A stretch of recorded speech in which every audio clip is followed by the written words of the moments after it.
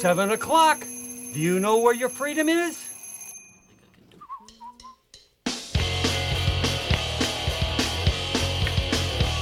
Well, people try to put us talking about my generation just because we get around. Talking about my generation. Well, they take you a couple.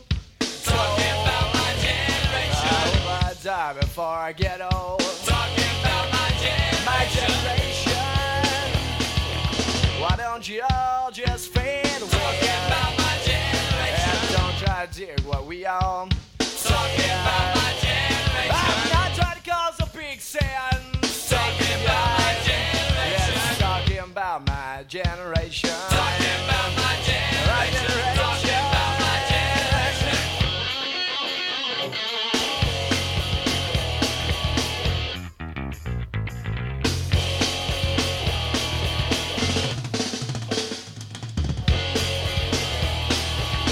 Heineken, fuck that shit!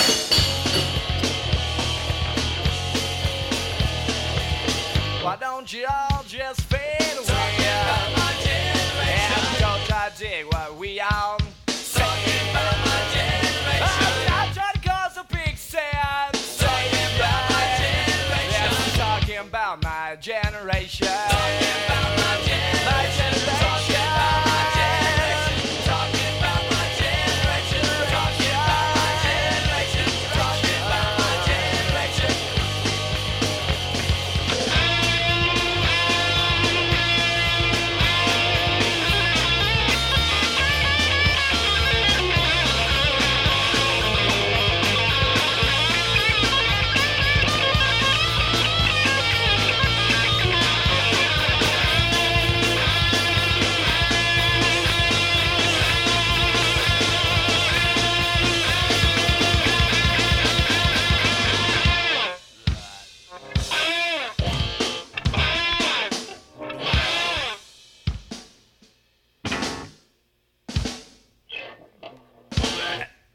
Got my morning coffee. It's 10 o'clock in the morning. I always here. feel so guilty about this.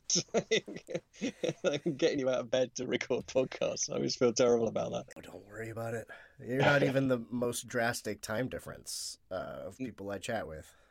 Oh no, right. You've done shows with people in Australia, right? That must be fun. Yeah. We decide who does what. Friday night here is Saturday morning there. But thank you for being down to chat again. Oh no, it's a huge pleasure. I am sorry I didn't make it sooner. We talked about a couple of projects, didn't we? We kicked back and forward, and it just hasn't quite happened. But no, I'm really glad to be coming back and talking to you. It's been too long.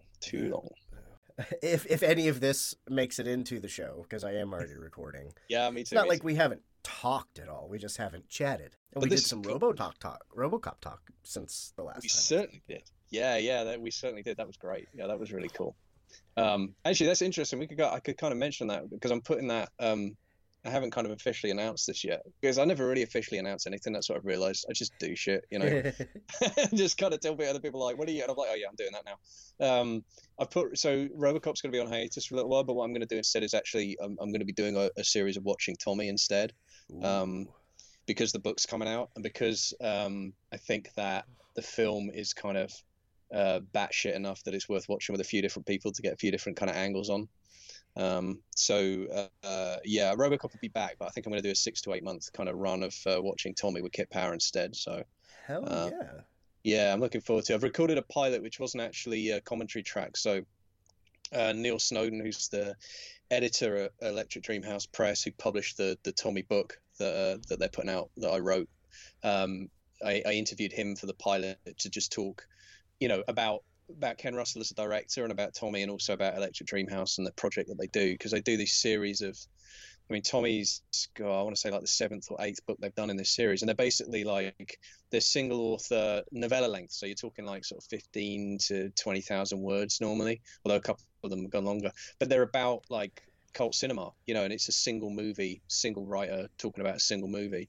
So they've done one on, they've done Martin, they've done Fire Walk with Me, and a few others, and each time he just invites someone who's completely obsessed with the film to write about it. So there are always these really kind of personal journeys and personal relationships, the movies. It's just a fantastic series of books. They're all just brilliant because they're all written by people who are just totally turned on by what they're writing about and really excited to get the chance to kind of geek out about their favorite movie.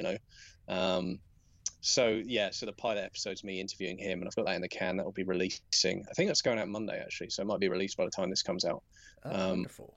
But yeah, so that's the pilot. But then I'll be doing the usual thing of getting people on, and we'll sit and hit play at the same time and watch. Because I'm just like, Tommy's such a visceral movie, and like I think it's one of those where, like, I mean, RoboCop's got those moments where you kind of respond to what you're seeing on screen almost involuntarily. But Tommy, it's just so intense. I'm really curious to see how it works as a commentary track. I wonder how viable it's going to be as a podcast.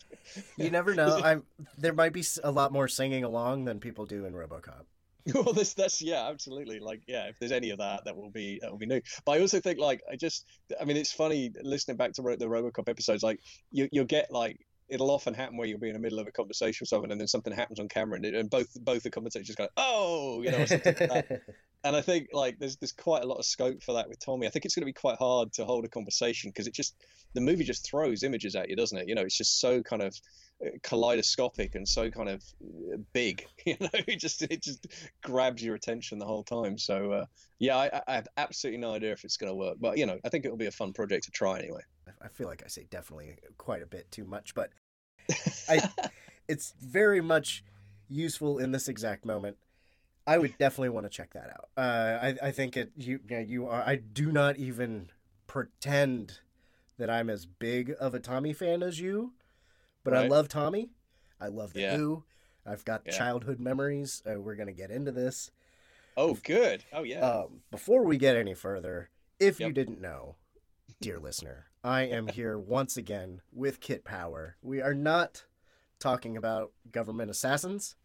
Unless maybe that's an interpretation of the whole last act of Tommy, but I doubt it. Feels like a stretch, but we'll see, maybe. Yeah, maybe. But Kit Power, wonderful fellow human being, you have a book coming out. Yes, sir. Yes, I do. You alluded to it or referenced it earlier in conversation, but tell me and us officially about it. What's sure. So I talked to you. All right. So I was talking about Electric Dream House Press, which is the publisher, and Neil Snowden, who's the editor of that. So the way this came about was, I mean, Tommy's been an obsession of mine. I'm glad to hear you said you had childhood memories, because I have very vivid childhood memories of Tommy. So we'll get to that, I'm sure. But it was, I write a blog series for the website Ginger Nuts, the Horror, called My Life in Horror, where every month I write about some childhood influence, something that's really kind of warped me as a kid and really informed my aesthetics as an adult, or my creative kind of approach to things. And it's very wide ranging. I've written about everything from, the kind of movies you'd expect me to have seen at that. I mean, obviously RoboCop was kind of the first essay I did in the series. And stuff like, I mean, the Wasp album, The Headless Children, that was a big influence on me when I was 11. I've written about 9/11 itself, because that was a kind of moment of real life horror that obviously had an impact on everybody that saw it, which was pretty much everybody. So it's a very wide ranging series. And I always knew I was going to have to write an entry on Tommy because of this experience I had as a kid, where I saw it just way too young, and it completely fucked me up.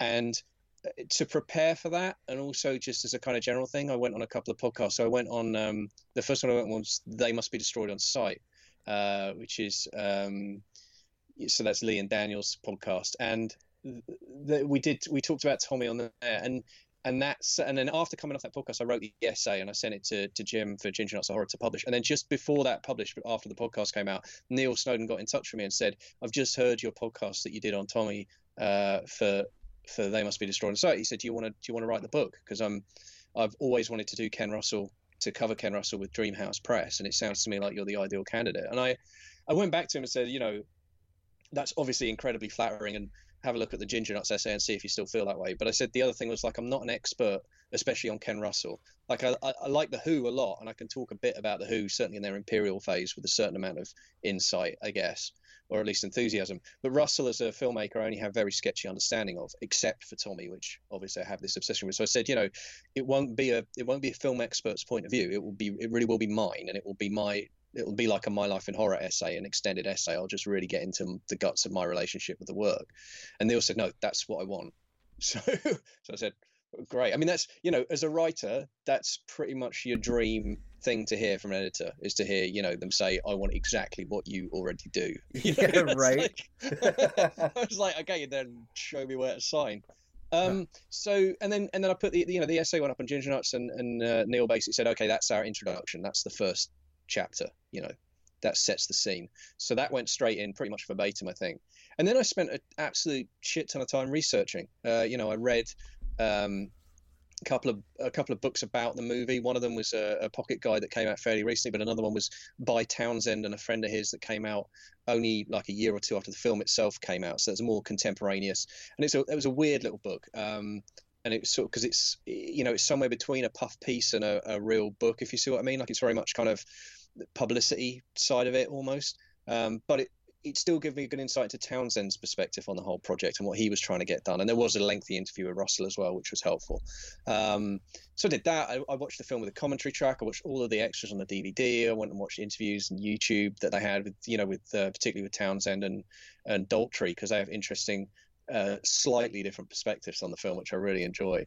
And then I just mapped it out. So the way the book is put together is, there's what is it? Oh God, you see, I've finished writing it now, so I'm not retaining any of this information. I think there's like 28 songs in Tommy. So each song represents basically an essay. So I use each song as a jumping off point to talk about a particular aspect of the movie. And sometimes the essay will connect very much to the scene in the movie that the song represents, but other times I go quite off piste. For example, when it's the chapter about Sally Simpson. So the track 20. So the chapter on Sally Simpson I use as an opportunity to write about the Who live at Leeds performance of Tommy, because it's the Who do a live performance in the Sally Simpson sequence. The sequence itself, I mean, there's some stuff you can say about it, and I do say a little bit about it, but really it's not a massively pivotal scene in the movie. So I use that as an opportunity to go off and talk about the Who live experience, especially around that era, because I think that needed to be covered. It's an important aspect of what was going on. So that's it in a nutshell. That's the book, or not really in a nutshell, an incredibly long rambling diatribe, but that's the book. Yeah, so it's coming out. I've been told it should be out. We should be launching it at Edgelit at Derby, which is a week on Saturday. So it's like the 13th, I think, of July, and it should be available online after that. And it's a limited edition hardback. And I have to say the books these guys put out are just gorgeous. They're just absolutely beautiful objects, as well as the kind of the work that goes into them. They're just wonderful books. So it's absolutely a milestone project for me as a writer. This, I can't tell you, because the non-fiction side of things I really have just done out of love. I've just done for fun. It's been the blogs and that kind of thing. And to get this kind of level of professional recognition for my non-fiction writing, especially about a movie I love so much and have such a strong and complicated relationship to, it's just a thrill, man. It's just an absolute thrill to have this thing coming out. I'm super stoked. I would be looking forward to this book had I not known you, but knowing you just adds extra. It'll almost feel like you're telling me a story, and it does. Oh, that's very kind. Thank you. I got to see a little bit of the book, and yeah, it was hard for me to put it down. I was probably neglecting my regular life duties. And that's the purpose of my writing so good. That's what I live to do, basically. Thank you. That's very kind. That's very kind. I'm glad you enjoyed it. Yeah, it is something to keep your eyes on, and I think it would be interesting to somebody who doesn't really know. Obviously, you should know about the album and the movie, and wasn't there a live performance, something televised? Yeah, so there's been a few. They did a DVD from the tour they did it last year, the Who. And there's a performance of that you can get. I think Daltrey's just had hit an orchestral version of Tommy live that's just gone in. Oh, wow. Just literally come out in the last week or two, I think, which has done incredible business. So yeah, it's still, I mean, that's one of the interesting things about Tommy, is that it keeps coming back, and the Who keep coming back to it in various forms, and it keeps permeating its way through pop culture. It's really fascinating to me. I mean, one of the things I write about in the book is there's this moment where Townsend's, he's recording Quadrophenia, which he was hoping was going to replace Tommy in the live sets. They'd been playing Tommy live in its entirety for like 4 years or something by that point. And, Townsend was getting really worried that he wasn't going to be able to top it, and that it was going to be, become a millstone. They were going to become like a tribute act, you know what I mean, to their own success. And so Quadrophenia was this really, really intense effort on his part after the Lifehouse project failed and ended up with Who's Next. Quadrophenia was meant to be the one that replaced Tommy. It was meant to be the new, to reconnect with the audience and to kind of build bridges back with the mod movement and that kind of thing. And he was really trying really hard to do that. And he's literally kind of completing the mixing for Quadrophenia when suddenly the movie happens. And he's dragged right back into Tommy all over again, and he's just like, it's really weird. It's like Tommy becomes this kind of like Rime of the Ancient Mariner thing where he just has to keep telling the story over and over again. So yeah, it's really interesting. But yeah, and as I say, Daltrey's got a thing coming out. I think it came out a couple of weeks ago of an orchestral version, which is the second orchestral version of Tommy that's out. So I think there's like 9 different Tommy albums you can get now, if you really want them. I've never had an 8-track player in my life, but even in my late teens, early 20s, I bought Tommy on 8-track at a flea market. Wow! I might still have it somewhere. But... Oh, that's fantastic. What a great object, though. I mean, just what a fantastic thing to have. It was bright red. Wow. I'll look around in my boxes in the basement. And if I find it, I'll send you a picture. Send me a photo. Yeah, man, I'd love to see that. That's fantastic. Yeah, it's incredible. It really is. I mean, I've got, I got back into vinyl in the last sort of few years, and I've got the original release on vinyl, which I think my dad picked up, and it is an original pressing as far as I can tell, the double album. But then I've also got the movie soundtrack on vinyl, and I've got the orchestral version, the London Royal Philharmonic Orchestra. With loads of guest singers. That's got like Rod Stewart as the Pinball Wizard, and I can't remember who does Acid Queen, but there's all these different guest singers doing that. And then there's I haven't got it, but they did a West End and a Broadway musical version as well, and there was a cast album off the back of that. And then there's the more recent live ones as well. So yeah, it's just there's a hell of a lot of Tommy out there. And of course, my favourite version of it is the Live at Leeds performance, which came out a few years ago, and they did a double disc. Digitally remastered Live at Leeds, which included the Tommy performance, which wasn't on the original release, and that is just an absolute monster. That is just an incredible piece of work, because they've been playing for like an hour or so, and then they just play the entire Tommy, and then they play for another 45 minutes afterwards, and it's just the sheer physical feat of it.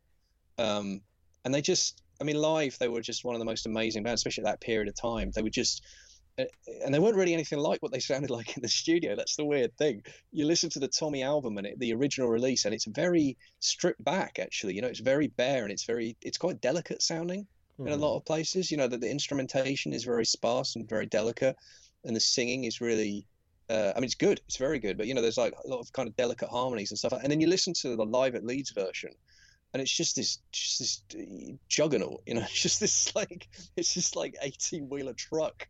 It's just like barreling towards you. It's incredible. Absolutely incredible. And that was what Live at Leeds, was that 70 or 71? Oh, 70, I think. 70. Yeah, I'm pretty sure it's 70. Yeah, and again, they've been playing it live for whatever it was, like 3 years by that point, but they don't sound tired on Live at Leeds. They still sound into it, man. It's a sheer passion. Like, you can hear the strings rattling against the fretboards, from how hard they're hitting them. It's just...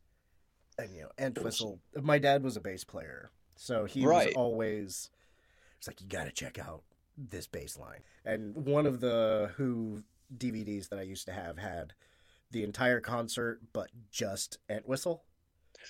Okay. Isolated was one of the special features. And oh my God. Yeah. As a drummer, of course, I was gravitated towards Moon. Yeah. Oh, fucking Uncle Ernie. Yeah, man. Fiddle about. Oh, Jesus Christ. But otherwise, I love the man. He terrified me in this movie. Yeah. But that's interesting, though, isn't it? Because there was he had such a reputation, which I think he very carefully cultivated, of this complete maniac. But all the reports in the film were he took it really, really seriously. He was in there on time. He turned up. He talked to Russell about how to play. He took notes. He was really focused on this performance. And it's weird because Uncle Ernie is I write about this in the book, but he's really, he is over the top. Obviously, he is a caricature. He is, but there's a really creepy undercurrent to him that's real. There's a really unpleasant kind of skin crawling thing going on, and it's like I don't think Moon gets nearly enough credit for that performance. I think a lot of people just it's just Mooney, you know, overacting and being all crazy. It's like, nah, man. You could do that and be really, really unconvincing. You know, you could do that and it could just be stupid. It's not stupid. It's creepy as fuck, man. It's really scary. And I think he was good, man. He was good in that film. He was, and you know, he obviously did the wild Keith Moon shit. Read any of his biographies. Oh yeah, no, he was a madman. To be clear, I'm not. Not saying he. But when he was working, he was working. That's right. Unless he was passed out because of too many tranquilizers, but.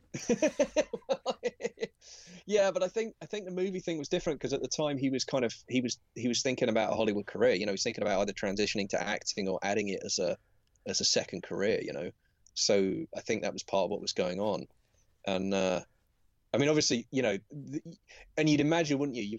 You've got Keith Moon and Oliver Reed on the same set together. You know, you'd imagine that would be a recipe for just like wall-to-wall insanity, right? You just expect it to be, and I'm sure like you know they had a shared dressing room, God knows, right? But when they were on set, again, all the reports are no. When they were you know, when they turned up and they had things to do, they were there and they were present and they got it done, you know. And I mean, Reed in this film is fucking amazing. He's just incredible, I think. Uncle Frank. Yeah. Is green coat a thing in the UK? Is that an easily recognizable symbol of a person?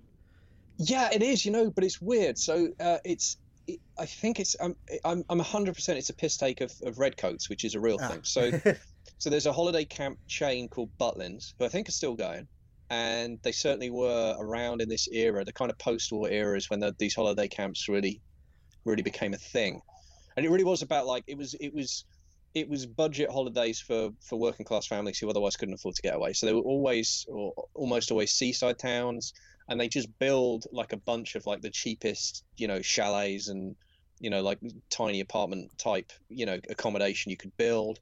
And you go there with your family for a week, and it would be like, I mean, there'd be like penny arcades everywhere. That was like every sort of 50 foot you couldn't go without hearing the jangle of coins and the kind of thing. But they'd also do like, they'd have a cinema that would show free movies, and they would, I mean, they'd be old, but you know, they'd be free. And there'd be live entertainment in the evenings. They'd do like sort of, but it was always like, you know, like second string comedians or people like light entertainment people that were way past their sell by date and stuff like that. You know, it was really kind of down market, low rent sort of stuff. But the stuff in the film, I mean, like the Lovely Legs competition, that's a real thing. Butlins used to, I mean, they don't do it anymore, but they used to do that in that period of time. They would, and all of the people who worked there were called redcoats. They all wore the redcoats. That was the thing. So yeah, the green coats in the movie, I'm certain it's just a way of not getting sued by Butlins, basically. It's Bernie's. We call it Bernie's. Bernie's, exactly. Yeah, there you go. So I mean, it's, you know, it was definitely a kind of let's not get sued by Butlins, but damn. But everybody knows what we're talking about. Yeah, exactly. Yeah, definitely. And okay, so you said you've got some vivid childhood memories. Since we're at the beginning of the movie, I know we're not necessarily going to go through it point by point, but there are points within it. Yeah. So how did you come to The Who?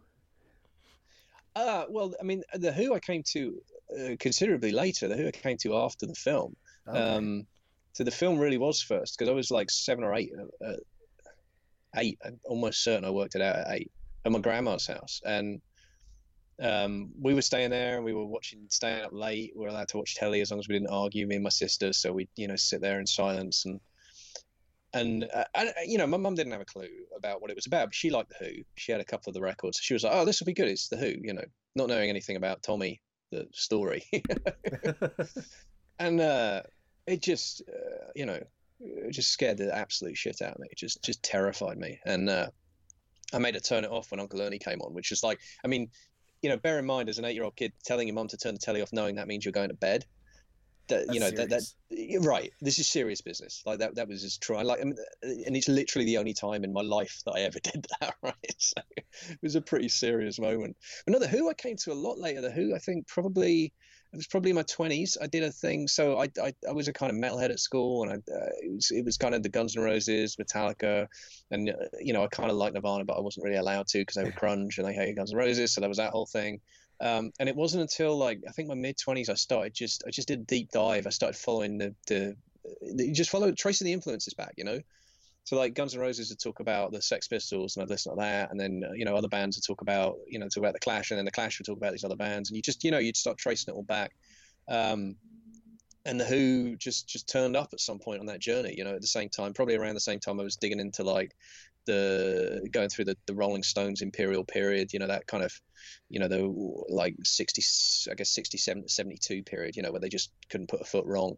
And the Kinks, I started I think I had a Kinks greatest hits around that time that I was getting. And then, the Who it will have been part of that journey, it would have been part of that trip.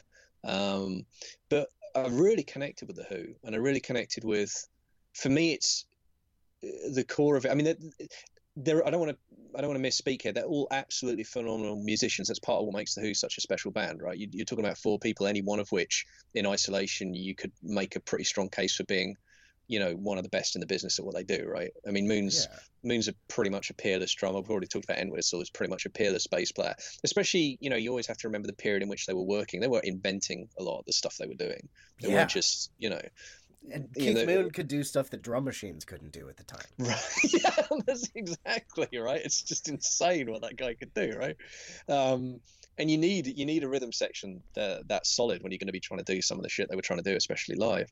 But for me, the qualities that drew me to the Who it was the combination of Townsend's words being sung by Roger Daltrey, because they're very, very different people. Townsend's this kind of I mean, they're both working class background. Don't get me wrong, it's not that, but Townsend definitely has this kind of art school sensibility because he went to art school, and it did have an impact on him. And he has there's a tortured spirituality to Townsend, and there's also there's a thing about Townsend, like there's a kind of alien quality to him. There's a kind of ethereal, there's a feeling that he's almost like an alien trapped in a human skin, and he's trying to make sense of himself and the world around him and people around him. But there's always this kind of odd observing distance to his stuff somehow. There's always this feeling of like it's just such an earnest and desperate attempt to make sense of the world and of himself, and of people, which I love. I mean, it's a lovely quality. But then you put that in the mouth of Roger Daltrey, who's this just really rough and tumble working class kid who was a real like proper street fighter, proper scrapper, real ambitious, and it's just a fantastic combination, because it allows Daltrey to articulate things that, no disrespect to the guy, he probably couldn't have come up with on his own, but he brings this kind of anger and this attitude to it that might not have been there quite so much in the original conception. I mean, you think about the one I always think about is Behind Blue Eyes with this, where it's like, from Townsend's perspective, I know it's not Tommy, but it's a classic Who song. From Townsend's perspective, Behind Blue Eyes is about feeling isolated and about feeling scared of being loved. That's what that's about for him. Whereas when Daltrey sings it, it's all about that middle eight. If my fist clenches, crack it open, before I use it and lose my soul. You hear the way Daltrey sings that shit, man. He means it. He feels that on this kind of elemental level. That's just, and I think for me that was the thing about the Who I connected to, and it comes together on the live stuff for me. Live at Leeds, it's probably my favorite live recording of anything ever. And I love both versions. I've actually got the original Live at Leeds pressing on vinyl, and I adore it. But I do like the remaster as well with the extra stuff and the Tommy set. But I think that was so. Yeah, I would have been in my mid-20s, something like that, and it just sort of it was part of that deep dive, as I say. But that's what I connected to with those. But I mean, what about you? What's your background with the Who? Because you said your dad was into them.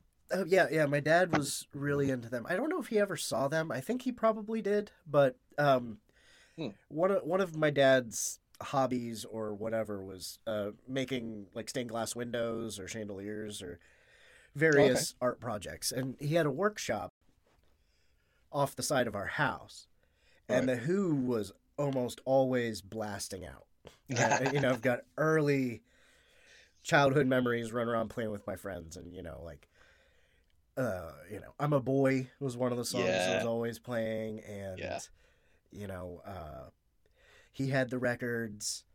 I feel like we watched Tommy, a televised event of Tommy in the 1980s when I was a kid. Oh, okay. It's vague. I remember the red lights is pretty much all that I can see clearly. But yeah, my dad played the album for me, and Cool. Pinball Wizard was, as a child, my favorite song. It just sounded it's a really wonderful tune. cool, and don't really know all the words and not really paying attention. Elton John is amazing in the movie. Yeah. Oh yeah.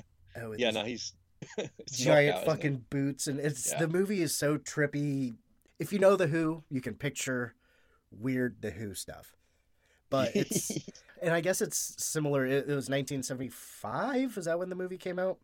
Yeah. 75. They made it. Yeah, they made it in 74. Shot in 74, released in 75. So there's, I don't know if it's, I guess it's just the era. It's weird as an American because most of my 1970s idea of the UK is from Monty Python. Right. Yeah. Sure. So I was like, okay, that opening shot, with VE Day or whatever, when there's all the Yeah. flags and everybody celebrating, that looks like Monty Python's getting ready to sing a song. Right. Yeah. But it's, just the same time period, same place. Yeah.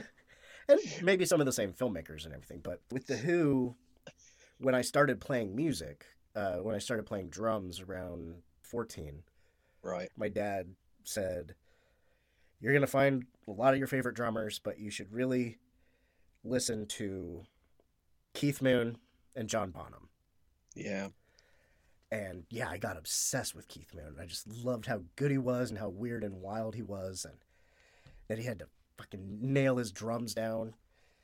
And just all this stuff. And I think the first time I knowingly sat down and watched the movie, I was about 12, Okay.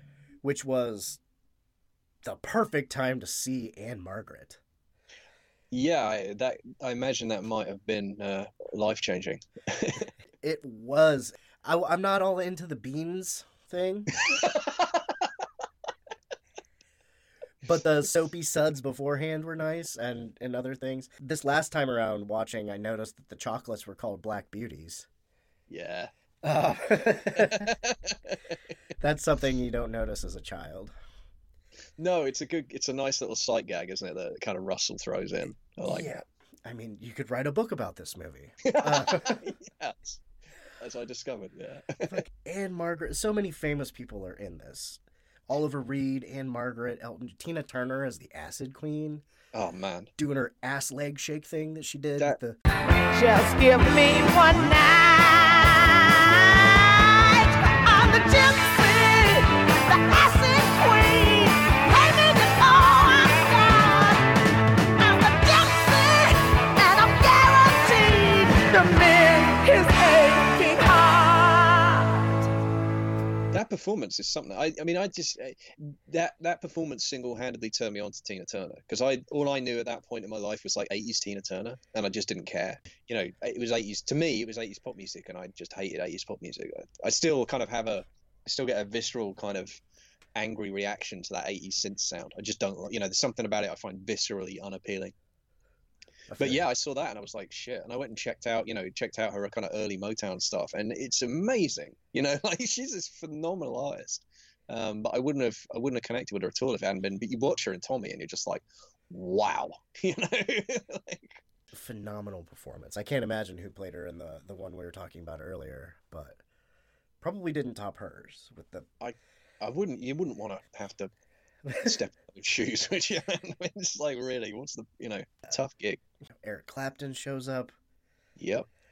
For a second, I got confused. I'd forgotten he was in it. I thought Entwistle was playing the electric guitar because I knew it wasn't Townsend. Had similar kind of beards, didn't they? Yeah, they looked a lot more related than. I mean, Townsend kind of. Well, they all kind of look unique, but Yeah. Entwistle's so unassuming. Yeah. No, he's great. I mean, I funnily enough, I managed to see the Who with Entwistle. Where was it? Wembley Arena. And it wasn't. I don't think it was any. It was before Endless Wire, so it was just a tour. It's just whatever. It was just a sell some t-shirts tour, I guess. And yeah, he looked. I mean, by that point, obviously, he was quite old. And actually, I didn't know it as I was watching him, but he'd actually pretty much lost his hearing by that point. And he he just stood in front of the bass amp. You know, he just stood there, and it was like he was like an anchor for the whole performance. You know, you've got all this kinetic energy all around him. I mean, and you imagine, of course, especially back in the heyday when you've got Moon, like just insanity behind, you know, barely contained by the drum kit. You know, Townsend, and the thing about Townsend as a guitar player is like he's not a world class guitar player, but like he's just so fucking passionate. You know, like that's what makes it work. It's just the sheer energy that he brings to it when he is playing. And of course, he is a world-class songwriter, so that helps. And obviously, you know, Roger doing Roger, you know, he's the rock god, you know, kind of swinging his giant dick around. Yeah, exactly. Just feeling like, you know, yeah. Or maybe, you know, since he was rough and tumble, it's a motorcycle chain or something, you know. Yeah, right. I mean, it's a definite don't fuck with me attitude either way. And then Entwistle's there. It's just this anchor. You know, he just stood there. And I mean, you know, in the gig I saw him, he looked like Moses. You know, he had the white hair and the beard. And he looked like, he looked Old Testament. It was incredible. And he just fucking nailed it. You know, without moving, without raising an eyebrow, without turning a hair. He just fucking nailed it every single time. Just magic. Incredible. Finger picking, too, a lot. Or does he always finger pick? I feel like... Yeah, I don't know. I could never do that. It looked painful, and yet he made it look effortless. I mean, that was the thing. And I guess like all the energy's just focused into what he's doing, right? That's why he didn't move, but it was great. And I actually think it kind of helped with the staging. I think you needed that kind of, you know, you did need that anchor. You needed that that ocean of that little oasis of calm, you know. I was gonna say workhorse, but oxes aren't horses. I will say, I was a little surprised this time around that Jack Nicholson singing. What the fuck was that? It's so like I can't remember who I was talking to about this now. We were joking about like it might have been on the They Must Be Destroyed actually. Like it might have been Lee who said like I wonder if there are people who like forgot they were in Tommy themselves, because it was the 70s, you know. Everyone was really high all the time. And the Nicholson thing's particularly funny because he was literally like they had him for like it was something absurd, like 2 or 3 days, because he was on his way to the Cannes Film Festival because Chinatown was up for whatever. And he was going for that. And they literally just got him in. They recorded the vocal one day. They filmed the scene with Anne Margaret the next. And then bang, he was off. You know, it was... With the eyebrow sex. Yeah, that was just an absolutely incredible scene. And it's fun because, you know, Townsend was all like, I don't know, you know, can he sing? He was really worried about it. And apparently to this day, whenever the two of them meet, Nicholson gives Townsend a bit of shit about that. You know, he's like, you thought I couldn't sing. He's great. He's just superb, isn't he? I can't imagine it really being done by somebody else. I don't know. No. It is peak Nicholson, right? Isn't it as well? Because it's Nicholson in 74. Like I say, he's just come off of Chinatown, and it's like is he just about to do Cuckoo's Nest? Yeah, I think Cuckoo's Nest was right around this time. That's one of my favorite movies of his. Yeah, that's an absolutely... Funnily enough, that's another childhood trauma movie. It's Cuckoo's Nest for me. Cuckoo's Nest, that also came out in 75, I think. There we go. Okay. So he was probably, like, he might have... Yeah, he'd either just finished... No, more likely he was in the middle of it then. Or he was just about to start it. That was the next film he did. I think that's right. That makes sense, yeah. I mean, Nicholson, Easy Rider had been out. Yep. You know, Chinatown was 74. Yeah. 5 Easy Pieces. I mean, he'd already done so much. Yeah. Carnal Knowledge. I remember finding that videotape on the shelf in the house. Okay, yeah. Like, that's okay. Carnal Knowledge. This sounds like I need to take this into my room. Yeah. That's a hell of a... Because I ended up watching that as research for the book, actually. That was because I wanted to get a sense... I needed to get a bit of a wider sense of Anne Margaret, so I watched that, and I watched the film she did with Elvis, Viva Las Vegas. Oh, right. Yeah. Which she's amazing in that, by the way, which is an incredibly stupid film, but she's great in it. And you do see... I do wonder if Russell saw that, because I know that Russell pushed for Anne Margaret in the film, and I know that, again, Townsend was quite resistant. He thought she was a bit musical theatre. But if you watch her performance in Viva Las Vegas, you can see... I can imagine a director with Russell's eye watching that and saying, no, she can do it. Because there's a few moments... I mean, because obviously it is a musical, so she's doing a lot of the singing... acting stuff that you'd have to do in Tommy, but you look at some of the emotional notes she hits in that, and in that she's hitting them for laughs mainly, you know. Yeah. But it's still like you can see the seeds of the Tommy performance in there, and you can see you can imagine, as I say, a director like Russell being like, yeah, she's got it, she can get it done. And of course she does. I mean, she is, the entire movie falls apart without Anne Margaret's performance. If you have someone in that role that can't sell it, the entire thing just collapses into a sorry heap. She's absolutely the linchpin performance of the whole film. And I mean, have you ever seen anyone go for it like Anne Margaret goes for it in Tommy? It's just... Well, she was in Bye Bye Birdie in the 60s, too. Right, That was a musical. It was a lot more comedy than Tommy. Well, I think every musical is more comedy than Tommy, to be fair. Yeah. Oh, I just can't.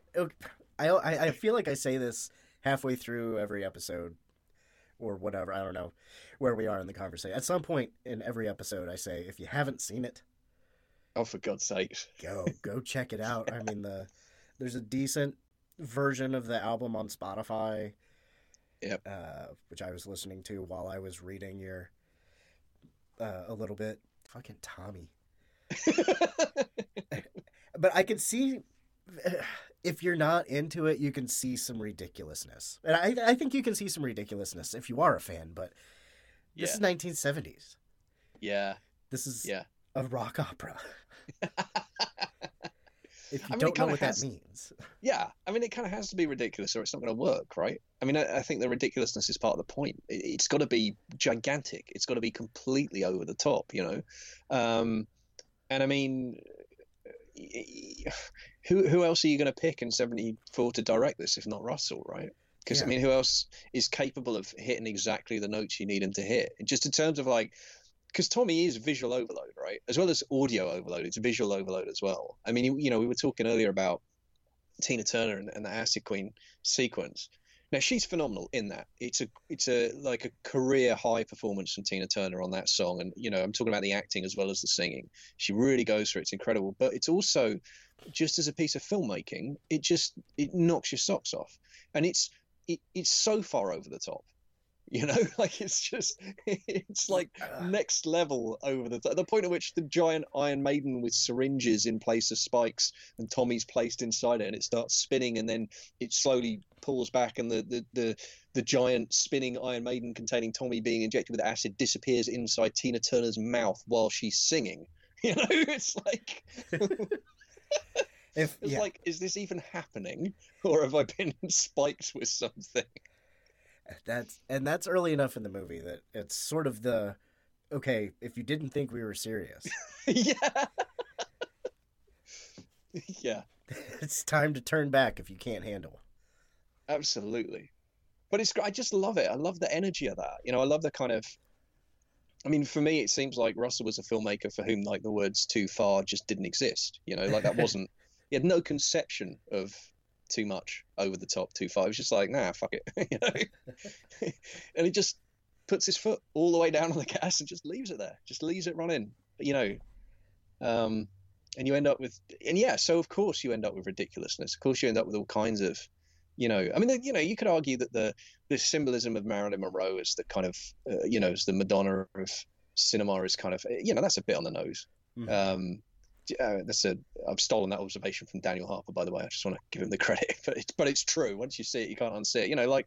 That's a bit, it's a bit over the top, isn't it? It's a bit whatever. But then it's like, okay, but there's a 40-foot plaster statue of Marilyn Monroe in the pose from the movie with the skirt up, and it's just like, and this as the people are being led past the statue to be healed by her, to touch it, to receive a healing, you see there's a mirror that she's standing on so you can see up the skirt. It's like, again, it's like, well, this is so absurd. It's kind of become something interesting again, and then the communion is being, you've got Arthur Brown, as in The Crazy World of Arthur Brown, delivering the sermon, and then the actual communion wafers are blueies, amphetamines, and they're drinking Johnny Walker as the blood of Christ. It's like, yeah, this is absurd, all right. But it's like, there's something about when you push it that far and that consistently, it kind of, for me anyway, it becomes kind of something else again. It flips forward, and I don't think it quite loops back. It's not that. It doesn't loop back to being, normal or whatever again. It just finds a different space entirely that it's operating in. And that's really exciting. I mean, that's really exciting to have a piece of cinema that does that, because that's a very, very rare thing for any kind of art to do, really. And I think Tommy pulls that off a lot, you know. I would also add, if you are dissuaded at all by the runtime of the movie, it doesn't feel as long as it is. No, and that's one of the advantages of what we've been talking about, I think, is that, I mean, the flip side, you know, the downside, if you like, is that I always come out, I always feel exhausted at the end of watching Tommy. I always feel like I've really been through an experience and I need to kind of take a breath and chill for a little bit. But the good news is, you're right. It's the kinetic energy of the film is so powerful that it just, I mean, compelling is an overused word in cinema criticism, but you know, Tommy just defines it. It demands your attention from the opening frame, and it defies you to look away. It just, you know, it hooks you in completely. And it's, yeah, I mean, it's kinetically shot and kinetically cut. I mean, the editing is absolutely astonishing on it as well. But yeah, it's a very weird thing when you get to the end. You are both exhausted, and yet also you just feel like, wow, was that, you know, that flew by, you know? I feel what you're saying about being exhausted. I went to bed an hour or two earlier than usual after watching it last night. It's just... Yeah. Well, I think it just throws so much at you.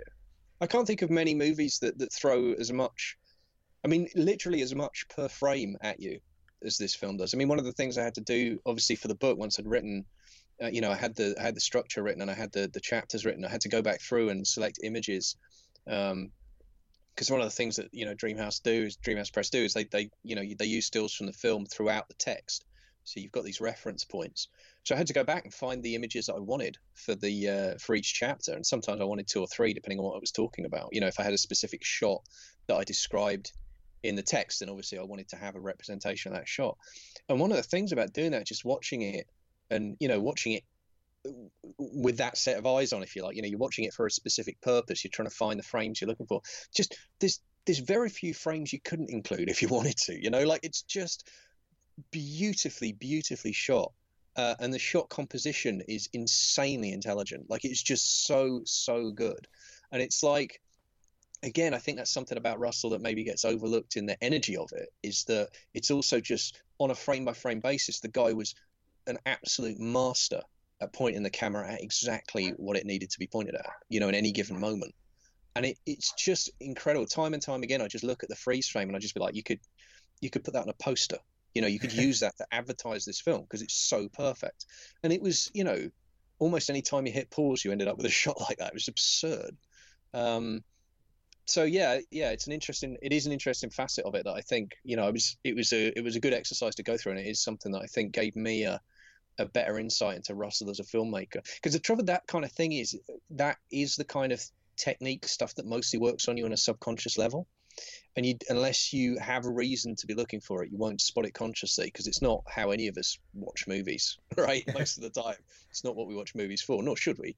But so yeah, it was really good to go through that exercise and be like, okay, that's it. But I think a side effect of that is part of your exhaustion comes from that. It is overload, you know, it's saturation overload, and that's not just about the energy. That's about what you're seeing. You know, that's about the images that you're seeing, because he was so good at putting those together. And yeah, I had seen one of the names of the cinematographers looked a little familiar, and I've finally figured it out yesterday that Ronnie Taylor used to work with Dario Argento a lot. Right. Yep, that makes sense. Yep. But I could, I'm sure Argento was happy to have someone who worked on Tommy with his shit, because I mean, you throw in some more blood and there you go.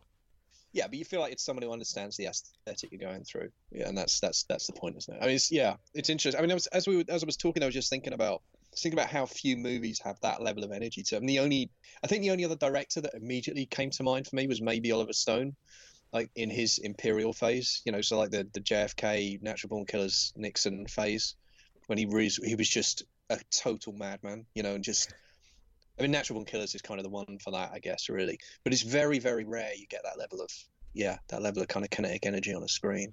And the thing is, then it's the way that marries up with the kinetic energy of the music, and that really does create something unique. Because rock operas aren't really a thing. You know? Yeah, Tommy's kind of it, really. Tommy and not even a good comparison, but American Idiot later. Right. Well, I mean, even 30 years later. Yeah. And the thing is, like, even Quadrophenia is not really a rock opera in the same way that Tommy is, you know. Even by the same artist, it isn't really. It's a double album. I mean, it's great. I love Quadrophenia. I think it's fantastic, but it's not really a rock opera in the way that Tommy is. A unique story with Yeah. so much fucking symbolism that you could write a book about it. This is true.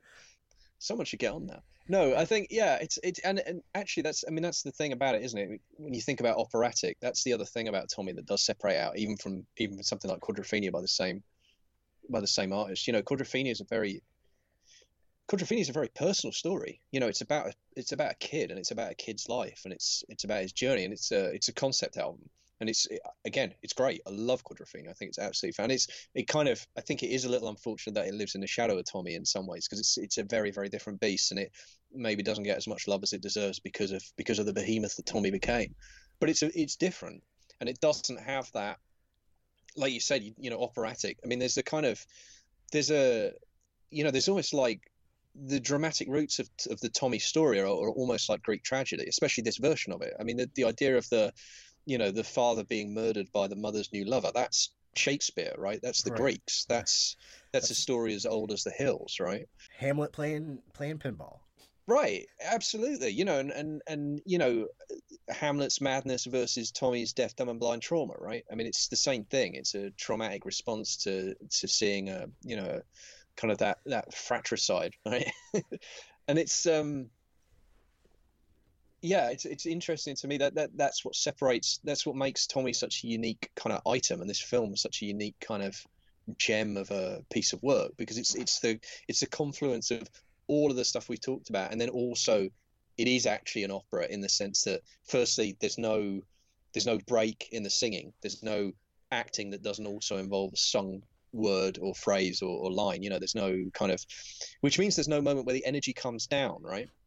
Because musicals have a rhythm to them, a very specific rhythm, and it's, you know, they build to a crescendo of emotion, and then bam, you got the song, and then the energy drops back again, and you have more conversation, dialogue, and you move the story forward. The songs almost never move the story forward. They're there to punctuate the big emotional moments. But with Tommy, it's all song, so it's all big emotional moments. There is no, like, and the story's somehow got to happen at the same time. And it's just, and the other thing is, like, it's interesting because, like, especially when you listen to the original album, like, the story itself actually is quite sparse. There are quite large gaps, like narrative gaps, in the original album in terms of what happens. Like, I mean, you know, there's no kind of, I mean, I'm always like, there's no like murder mystery, right? They just kill the guy, and then that's it. It just kind of happens, you know. There's no kind of come up, and there's no point does, you know, plot of the yard turn up and start asking questions. Yeah. It's just, you don't even know what they did with the body. No, and it's like, you know, what age is Tommy at which he, you know, comes back to himself? That's not really clear. The sequencing of when the Pinball Wizard stuff happens on the album is different to the movie as well. And there's just this, I mean, it's not a criticism, it's not a problem. The album works on its own terms fine, but there are narrative gaps. And it's interesting how, I mean, obviously part of what happened with the movie was Russell went back to Townsend and said, I need more material, I need more songs. And you know, we talked about it earlier, the Holiday Camp's a great example of that. That's not in the original album, the Bernie's Holiday Camp. That was something that Russell needed and knew he needed for the film to work. So, you know, Russell went to Townsend and said, actually, I need some additional stuff. Most of the additional material is in the first half an hour, and that was one of them. You know, I need to get this sense of where Uncle Frank comes from, because the other big change that Russell made to the Townsend version was, in the original version, the father murders the lover. In the album version, although it's not super clear, but that was the intention. But Russell, I think, as a guy who understood storytelling perhaps a little better than Townsend, he understood that it was far more interesting to have it happen the other way around. You know, to put it in that classical kind of, you know, the lover murdering the father, the death of the father in front of Tommy being really important, you know. So he requested that, you know, that change be made to the story. And it's really funny because Townsend still doesn't get that. I love that. Townsend on the Tommy DVD, Townsend's like, it doesn't matter, father, the lover, it doesn't matter which one it is. We changed it back for the stage show, it doesn't matter. And it's like like I wrote it, it was fine the way I wrote it. Yeah, and it's like the thing about that for me is like you can make a case for either version, right? You really can. You can make a case for it being the father because you want to avoid the Greek tragedy connotations and you want to just go down a particular route, or you make the case for Uncle Frank because that's the route you want to go down. But you can't say it doesn't matter because it changes the story. It changes the valence of the whole thing. And I mean, it's really hard to imagine Tommy the movie working without Uncle Frank as this kind of antagonistic character, right? As this villain, really. And yet in the original story that there wasn't an Uncle Frank. And that's really, I mean, that's kind of hard to wrap your head around, I think, when you really think about how the movie plays out, you know? Yeah. And of course, most of the additional material, a lot of the additional material hangs on that. It's around Uncle Frank and fleshing him out as a character. But the other thing that's weird about that is then what you have to remember is most of the lines that Uncle Frank sings in the original version, they were sung by Tommy's dad, and therefore were presumably meant with complete sincerity. Whereas you look at how Oliver Reed delivers some of that stuff, especially when they're millionaires, and then Tommy's mum's still really upset, so he's trying to figure out ways to fix Tommy. But you get this total sense of the performance that, you know, Reed doesn't. I mean, Uncle Frank doesn't give a shit about whether or not Tommy gets better. He just doesn't want Anne Margaret to be pissed off with him, you know. He gets less and less involved in what he's saying, especially, you know, about, do you think it's okay to leave him with blank? Like, yeah. Oh, yeah. No, that's great, because that changes, again, that completely changes the valence of those moments where it's, you know, a couple persuading each other that it's okay, whereas in those, you're right, Uncle Frank, he's just like, just get out the fucking door, just get me out of this fucking house. This idiot kid. The fuck, I don't care. Exactly. I just want to go out and pretend we're a normal couple for half an hour and not have to deal with this shit, you know. So yeah, I think that's it totally changes it. And it adds this whole, as you said, this kind of operatic, this Shakespearean level of symbolism, like in a story that is already not short on symbolism, right? Because the other thing Tommy's about, and this is why I wanted to talk to you about this particularly for this podcast, because it's about, and again I write about this in the book in more detail, but it's about the foundational myth of the United Kingdom as the, you know, the plucky underdog from World War II. You know, that's we really, as a nation, we don't look back any further than World War II anymore. I mean, we look at World War One in a kind of abstract way because we've got the war poets and that stuff was kind of amazing, but World War One is just kind of this. Yes, well, you know, everyone was kind of stupid and we didn't really know how to fight wars with machine guns, so it was terrible and millions of people died and it was horrible. But that's it. You know, there's no political analysis of what caused it. But World War II is different. Because World War II, we were the goodies. You know, we were unambiguously the good guys because the Nazis were the bad guys. And, you know, Nazis are bad guys. I'm not saying that, by the way, just to be crystal clear on that. I agree with that assessment. Punch Nazis. But the point is that's the last time we could look at ourselves and say, oh, yeah, we were the good guys, you know. Because you go back before World War One, you've got colonialism, and actually we weren't the good guys. We kind of were the Nazis. You know, we invented concentration camps in Africa and in the Boer War, and we were vile. You know, and China and the opium wars and the strip mining of India, and it's just, I mean, you know, so we can't talk about any of that stuff because it's embarrassing and it doesn't make us feel good. But World War II is okay. World War II is good because we were on our own. Europe got taken over. The Germans, the Nazis were coming, and this plucky little island was standing alone against, you know, blah blah blah.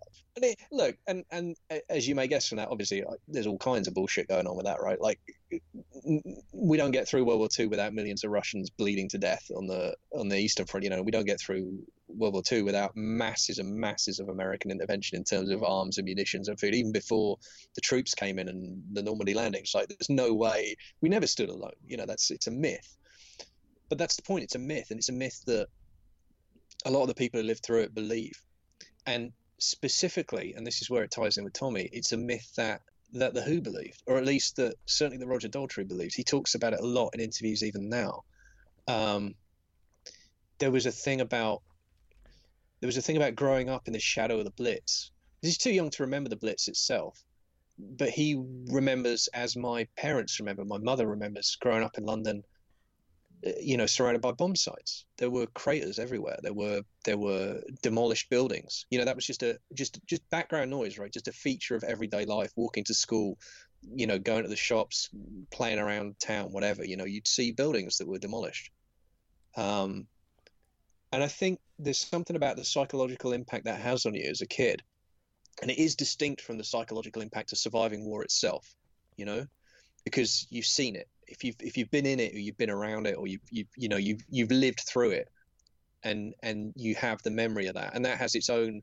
I mean, Christ knows that has its own impacts, right? There's PTSD, there's all that kind of stuff. I'm not saying that it's better or anything. I'm not making a value judgment, but it is tangibly different from growing up in an environment where you're surrounded by this stuff, but you weren't part of it. And it's something that Daltrey talks about a lot.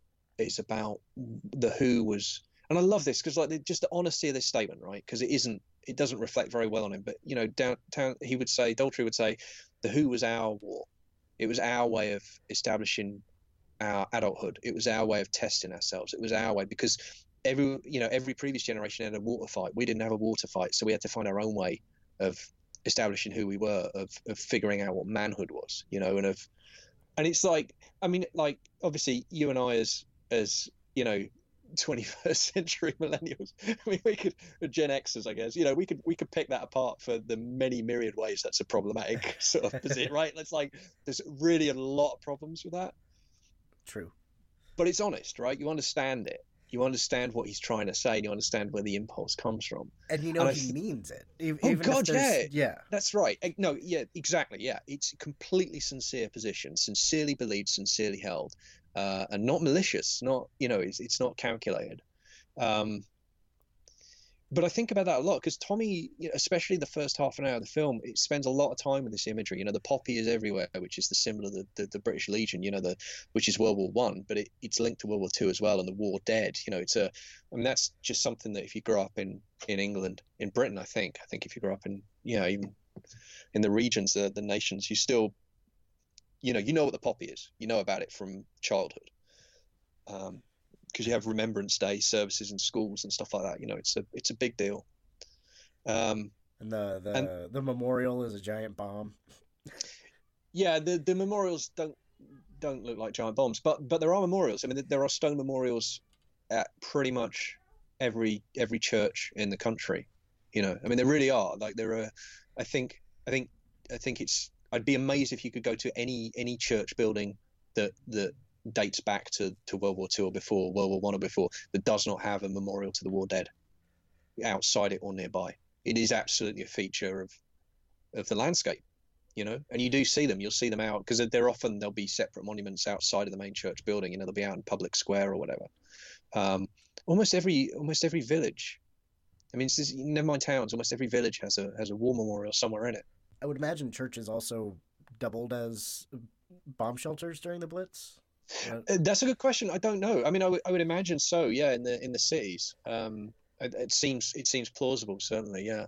But absolutely they were. For obvious reasons, there were sites of commemoration. So throughout the immediate post-war period, you'd have these war memorials go up, and they're just everywhere. They're just a part of the landscape. I mean, to the point they're so ubiquitous, you kind of stop seeing them. You just kind of accept that they're there, and it's an interesting thing about the movie. One of the things when it does is, okay, so it's a Ken Russell movie, so it looks like a bomb, and that's fine.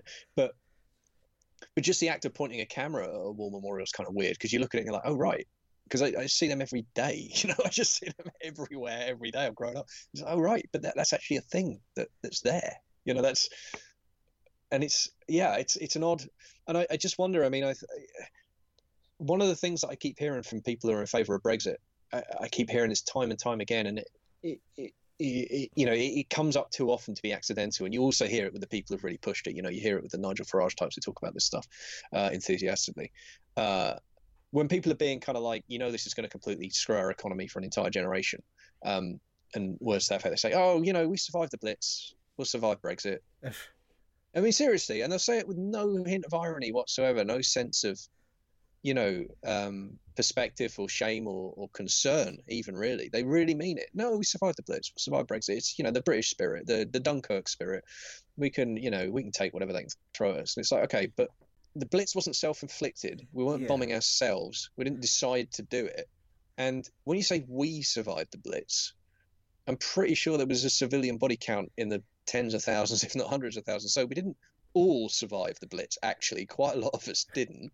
Yeah. And it's just like, what the fuck are you talking about? I'm here and all that. That's all that matters. But I think it comes back to this national myth. I think it comes back to this thing. And the generational divide is really interesting here too, because you've got Russell as the filmmaker who actually has living memory of the Blitz. There's a bit on the commentary track where he talks about, you know, when Anne Margaret's in that sleeping under the table in that bomb shelter. Oh yeah, it's the bombs falling. Well, Russell has a childhood memory of sleeping in one of those beds.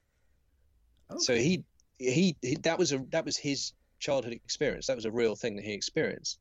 But again, Townsend, like, you know, like Daltrey, like that generation, like my parents' generation, they don't have any memory of that. They grew up afterwards. You know, they were born afterwards and they grew up afterwards, so they don't have that same rooted memory. But when you look at the figures for the people who in this country who voted for Brexit, so there's a clear trend. The older people got, the more likely they were to vote for Brexit. And this is the same trend, you know, the older people are, the more likely they are to vote for Conservative parties. There's no real surprise there.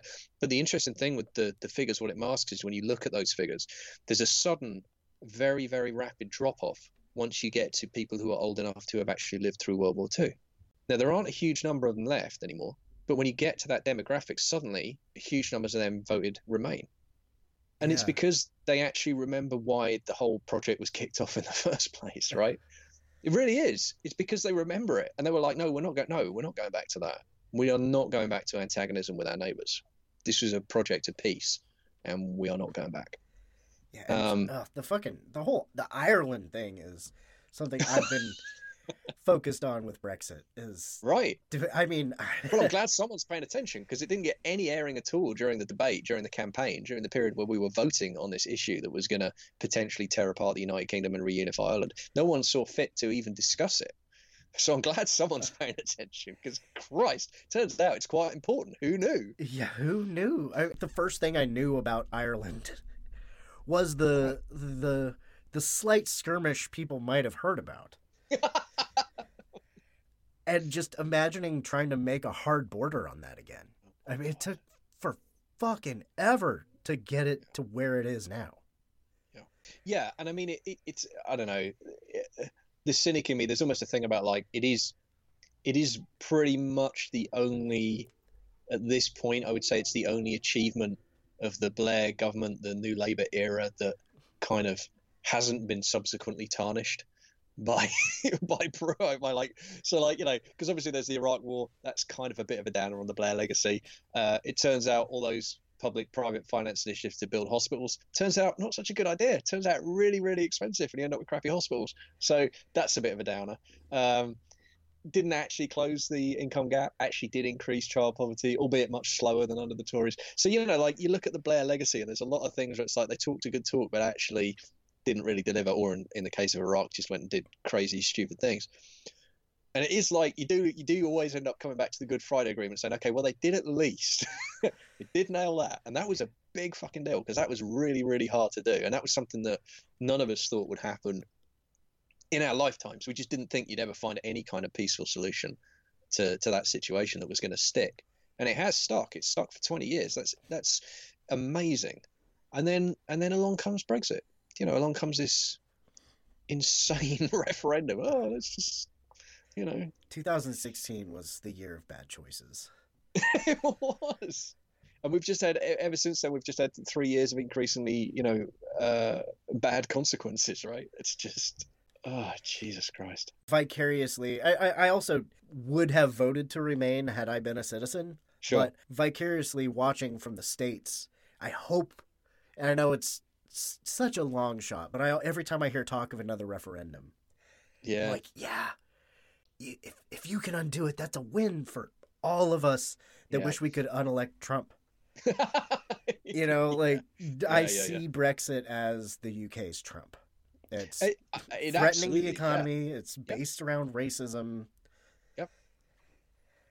The people that are about it are really, really about it. Yeah, it's interesting. There are a lot of parallels there, and it was sold largely on lies. So there's don't know if that sounds familiar at all, but Yeah, Cambridge Analytica had a hand in both. yeah, man, jeez, they got a lot to answer for, don't they? So yeah, it's. I mean, it is, and I think it's. I mean, there was some. I can't remember the name of the guy. I saw some political analysts talking about the political crisis in the West, and particularly the UK and America. And I mean, I want to preface this by saying it's not a competition or anything. I'm not, I don't have a dog in this fight. I mean, whatever. But he said that he actually thought that at this point, although there were aspects of the American crisis that was more severe, that the UK situation was probably more acute. And what he meant by that was that it's not just that it's obviously a car crash, it's that there doesn't actually appear to be any way at all to implement it in a way that's not going to be a complete disaster. Like, it's just because of the way Parliament is currently constituted, because of the relative numbers on both sides of the debate. I mean, there basically just isn't a majority for anything. Okay. Like, they just can't agree on a single fucking thing. So the only thing they can agree on, and like by 2 or 3 votes, is that there shouldn't be no deal under any circumstances. And the only slight problem with that is, unless we come up with an alternative, that's the default. So it's like, so we voted against the default, okay, but that's it. And it's completely intractable, because you've not got the balance of power is so fine. And the splits just don't respect party lines. That's the thing. This is not. I was going to say it's not a party political issue. It cuts across party lines. There are members of the Labour Party who will vote for Leave stuff, and there are Conservatives who will vote for Remain type positions. So there's that problem. I think it is compounded by the fact that we've got Jeremy Corbyn leading the Labour Party, because he is an incredibly divisive figure. He is absolutely adored by the membership of the party. I mean, completely adored. I've never seen anything like it. There is no previous leader of the Labour Party who's had people walking around with T-shirts with their face on or their name on. That's just, I've never seen anything like that. That's, unprecedented, and crowds of people singing their name. I mean, it's a bit weird, to be honest, for me. I'm a little bit weirded out by it. It doesn't compute. We're normally tolerated at best, the idea that. But he is also absolutely hated, despised, feared by anyone sort of centre right onwards. Really, they really think he's the Antichrist. They really think he's, this Stalinist control freak and possibly anti-Semite into the bargain. Which is, so what that means is he's actually been trying to put forward a compromise deal that will take us out whilst doing minimal damage, and that. There is no way of taking us out without doing us damage. There is a difference between losing 2% of your economy and 8%, right? When you hear 4.9 and 5%, the number's probably 28, 29, as high as 35. In fact, I even heard recently 42%. Well, which one is it then?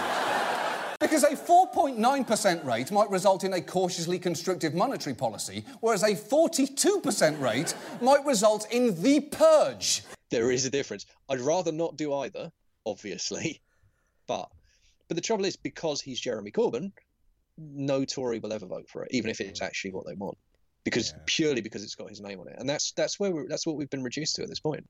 And now we've got a fucking leadership contest that's going to be decided by members of the Conservative Party. So 200,000 people, 200,000 of our most, in my opinion, insane citizens, right? Because they're paid to be members of the Conservative Party. So these are not normal people, are going to be picking our Prime Minister, and our choices are between Boris Johnson, who is basically what Donald Trump would be if he'd had a private British education, and a guy who wants to reintroduce fox hunting. And the guy who wants to reintroduce fox hunting is the least bad option of the two, and is almost certainly going to lose. So, we're doing great, really. Woo! Yeah, it's bonkers. And like I say, the thing about it is that's so crazy is that you can't, and I've never really, I can't see a route through. I can't see a route through to a second referendum, but I can't see a route through to us leaving, but I can't see a route through to us remaining. Like, I can't make sense of it, and I've never seen a political landscape like it. I really haven't. And so I just saw the headline today that an ex-head of MI6 described this as having the United Kingdom was currently in the middle of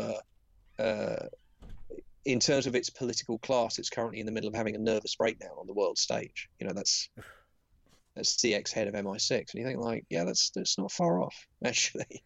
It's insane, and and like Labour's staking everything on a second election. Which, sure, new general election might be nice, but I don't like the look of the polling at the moment, because now we've got the Brexit Party, which have come out of nowhere, which is Nigel Farage's new thing, and they're polling at, anywhere between 20 and 30%. And we've, you may be familiar with this first past the post system. So the problem with the first past the post system is if you poll 20%, you get no representation. If you poll 40%, you win every fucking seat, right? It's really, really crap. And like, I'd like to think we're still sane enough that we'll hang on and the Brexit Party won't get a breakthrough. But you'll understand my confidence levels aren't too high, given the history of election results in our respective countries over the last 2 or 3 years. Yeah. You understand why I'm not feeling super stoked about, let's just throw it back to the people. What's the worst that could happen? Is it a dare? Exactly. Like, I don't really. I don't want to know. If this isn't rock bottom, I don't know. I don't know what else I could take. And the polls are frustrating because talking about even the exit polls on election day had Trump losing, because even some people that voted for him wouldn't say. I mean, Trump's victory was assuming we're still in a position to be writing books, they're going to be writing books about it for a long time. That particular win was such a perfect storm. It showed holes in his residency, has also shown holes in the way things work. A lot of stuff was set up on the honor system of, yes, we will do this. There's not a whole lot that can force some things to happen. There's like a lot of shit about the Hatch Act being talked about, which prevents government employees using their official position to campaign politically. Sure. But the person in charge of punishing people for violating the Hatch Act is Trump. And he says, punishing people for breaking the law in his administration is a violation of their free speech. Yep, there you go. And the Electoral College, which was set up back when not everybody could vote, or when they just wanted rich white people to vote. Even Hillary, everybody hates her Clinton, got 3 million more votes than Trump had. Yeah. But he had 80,000 votes split between 3 states. Got him that magical number. I think we're kind of close to the end. Yep. Yes, at the point at which I'm, howling at the moon about the state of British politics and Brexit, probably any podcast I do, that's where I degenerate to after about the hour and 20 minute mark. If we keep going another half an hour, it will just be sobbing. It is something to think about, and the cult of personality and the fervor with which Tommy is followed, I think sort of feeds into that Brexit, Trumpism, Boris Johnson. Not that Tommy's absolutely that kind of character. But... Well, no, but there is a reason he's got the name Tommy, right? And this is why that our current, right-wing fascist fuckhead of choice calls himself Tommy as well. Tommy Robinson of the English Defence League, who I learned today has just been found guilty of obstruction of justice. Was it obstruction of justice, or was it attempting to disrupt a trial? Or anyway, he could be getting 2 years. So I've had worse days. He's absolute scum. I'll very briefly just for those, because there's no reason on earth you should be familiar with this fleck of humanity, but so the English Defence League are a far right, street fascist organisation in the UK. They've never even tried to get elected, not like the British National Party, who were fascist but pretended not to be. These guys have always been a street organisation, and Tommy Robinson basically founded them, led them for a number of years, and then officially disavowed it, but actually carried on with the campaigning in other ways. And he's still very much a kind of figurehead for that whole kind of, for the far right street movement in the UK. And what he was doing was attending trials of where a grooming gang, had been accused of and were on trial for their crimes of, grooming children for, committing sex crimes. Horrible case, and they were all convicted. But he decided what he needed to do was hang around outside the trial, filming the defendants as they came in and asking them pointed questions. And, leaving aside the dubious morality of doing that, it also happens to potentially be prejudicial to the trial itself, because, of course, he's filming it and it's going out live on Facebook. And there's the real chance that could therefore influence the trial, influence the jury, and end up with a mistrial. So, of course, for a man who claims to care so much about, saving our children and young teenagers from the blight of being attacked by paedophiles, he, took action that made it materially more likely that a bunch of paedophiles would actually get away with it and not be convicted by prejudicing the trial. So, but the good news is he's just been convicted by that. He was convicted initially. It was appealed, but the appeal's just gone through, and he was re-convicted, if you will, or rather the conviction was reaffirmed, and he could spend up to 2 years in prison, and that's very nice. But the reason he calls himself Tommy, which is where we started, was his actual real life name is Stephen Yaxley Lemon, but he calls himself Tommy Robinson. And the reason is because Tommy is a term that was coined in World War II to describe British soldiers. Actually, I think it's World War One. British soldiers were called Tommy. So it's a quintessentially kind of British thing. It has very strong military connotations. It has very strong working class connotations. And Townsend picked it for the same reasons. That's why Tommy is called Tommy. He's meant to be representative of that working class everyman post World War II. So yeah. It's the same. It is the same symbolism that's been, that Townsend was picking for, I think, for laudable reasons, for obviously for the rock opera, but have become this kind of, unfortunately, this far right linchpin symbol. It's been kind of co-opted that way anyway, which is really depressing. So thanks for that. Yeah, that cheered me up. I just want to say thank you, man, for your time. Thank you in advance for the book that you've written. Well, thank you. That's incredible. I mean, we really must do this more often, because I really enjoy this conversation. So, I mean, I thank you for allowing me to come back on after an unforgivably long gap, and we will not leave it as long next time.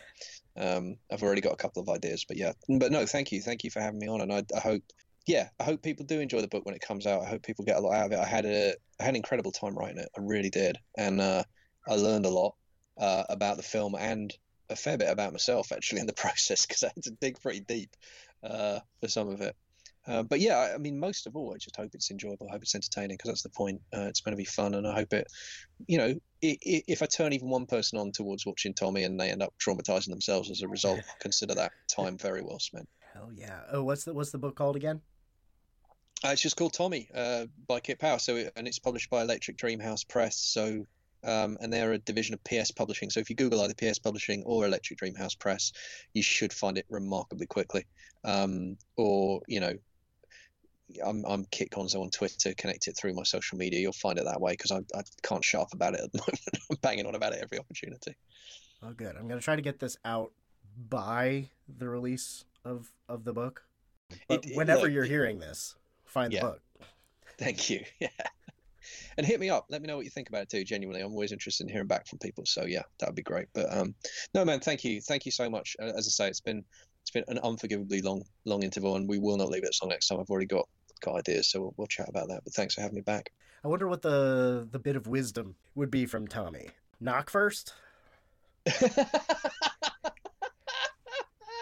Like don't fuck greencoats. I don't know. Semi-seriously, I think for me it would probably be like something along the lines of the path to spiritual alignment is always personal and it can't be replicated. Like you can't. The mistake is always to assume a universal from a particular experience. It's not that you as an individual can't find something that defines your life and gives it meaning, but you can't assume that your meaning will apply to anybody else. And every time you do, you're gonna fuck it up and fuck yourself up and other people, so don't do it. I think but that might not be the intended message, by the way. That's just what I get from it. Well, that's the good thing about art. I had written down something that you had said at the beginning. What good art will make you think, great art will make you feel, tremendous art will fuck you up but good. Yep. Yep. Yeah, Tommy is tremendous art. Yeah, I stand by that statement. And speaking of the Blitz, everybody don't forget to duck and cover.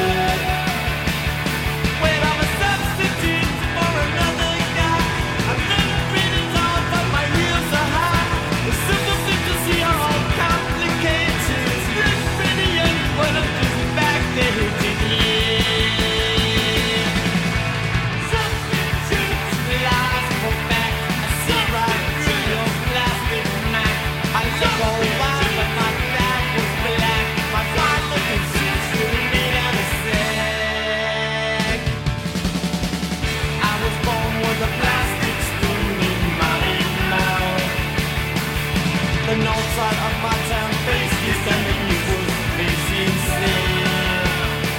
Now you dare to look me in the eye, the struggling on tears of what tears cry. It's a genuine problem you won't try. You're working on and on, passing by.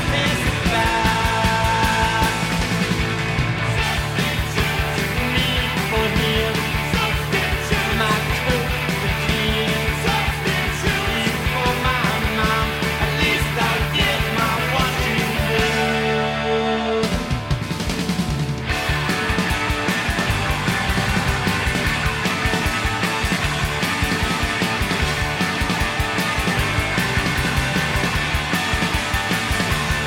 When I'm a substitute for another guy, I look pretty tall, but my heels are high. The simple things you see are all complicated. Look pretty young when I'm just back there to the end.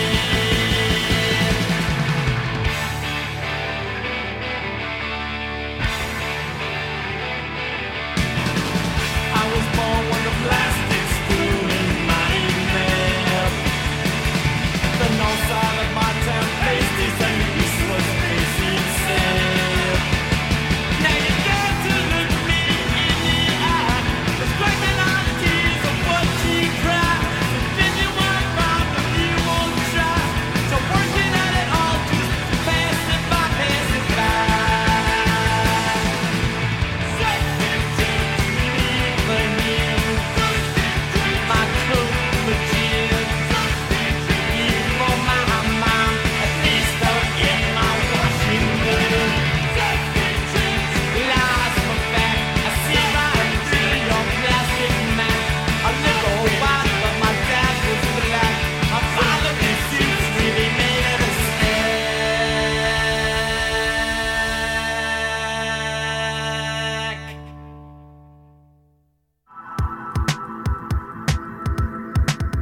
If you enjoyed this show, then make sure you check out the other great shows on the Legion Podcast Network, like Cinema Psyops, Cinema Beef, Devour the Podcast, Duncan and Bo Come Correct, Exploding Heads Horror Movie Podcast, Friday the 13th, Get Slayed, The Hellming Power Hour, Hello, This is the Doom Show, Hero Hero Go Show, Kill the Cast, Underwater Kaiju from Outer Space, Jerry Hates Action, Legion After Dark, Mental Health, Obsessive Cinema, Discourse, Pick Six Movies, the podcast by The Cemetery, the podcast on Haunted Hill, the Psychosemantic podcast, Rick Radio, House of Wax, Dude Looks Like the 80s, Rabbit and Red Radio, the Shadecast, Short Bus Cinema, Two Drink Minimum Commentaries, the VD Clinic, Who Will Survive Horror Podcast, and Witch vs. the Doomsday Clock. With such a wide spread of shows, there is guaranteed to be a niche for you to fall in love with. Horror, politics, movies, books, sex, music, commentaries, health, video games, kaiju, action, news, comedy, and opinions that would most likely get you killed in some parts of the world. We are proud to bring you some of the best podcasting in the world. Check us out at www.legionpodcast.com, iTunes, Spotify, Stitcher, YouTube, and any other dark corner of the internet where podcasts can be found.